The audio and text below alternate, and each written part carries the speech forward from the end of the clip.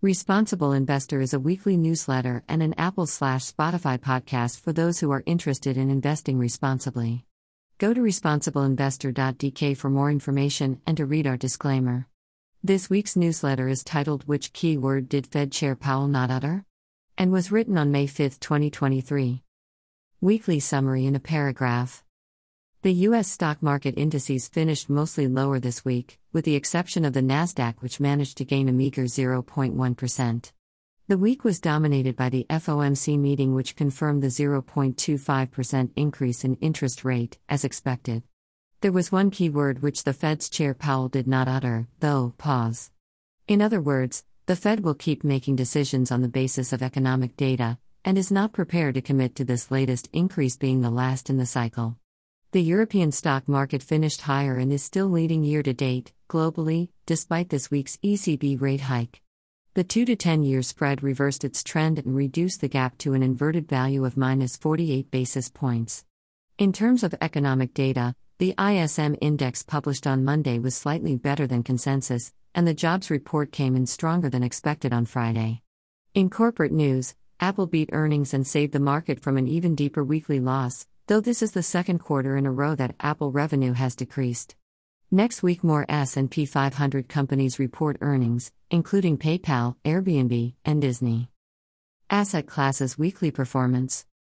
This week the Dow finished minus 1.24% lower, plus 1.6% year-to-date, while the S&P 500 gave up minus 0.8%, plus 7.7% year-to-date. The Nasdaq advanced plus 0.1%, plus 16.9% year-to-date, and the Russell 2000 lost minus 0.5%, minus 0.1% year-to-date.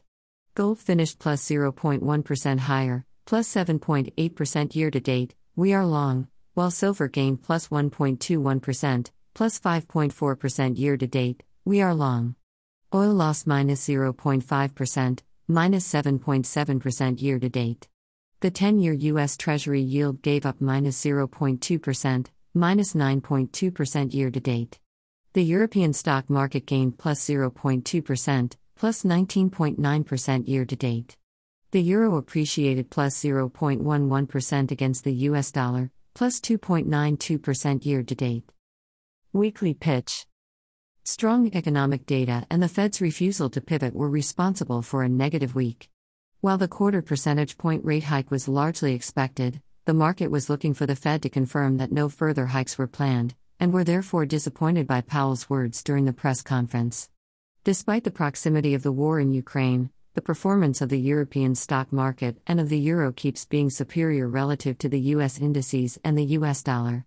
Responsible investors should exercise caution and maintain a healthy proportion of their portfolio in cash and hedges, as well as a diversified portfolio with some exposure to the European stock market. This week we have beaten the market, taken full profits on long positions, and initiated new long positions. Weekly portfolio update.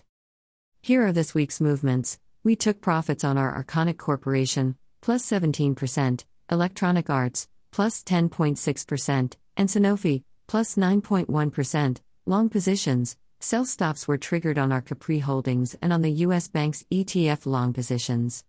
We initiated long positions on Plug, Restaurants Brands International, and AMD. Cash, precious metals, and hedges amount to 41% in our portfolio, increased compared to last week. Top 5 weekly portfolio performers. Arconic Corporation plus 17.4%, aluminum. Rational plus 7.8%, industrial machinery. Sibanye Stillwater plus 7.4%, precious metals. David Campari plus 4.6%, alcoholic beverages. Marriott International plus 4.3%, hotels and leisure. Portfolio asset allocation. U.S. long stock positions 49.5%, reduced. EU long stock positions 9.5%, reduced. U.S. short stock position 4.5%, increased.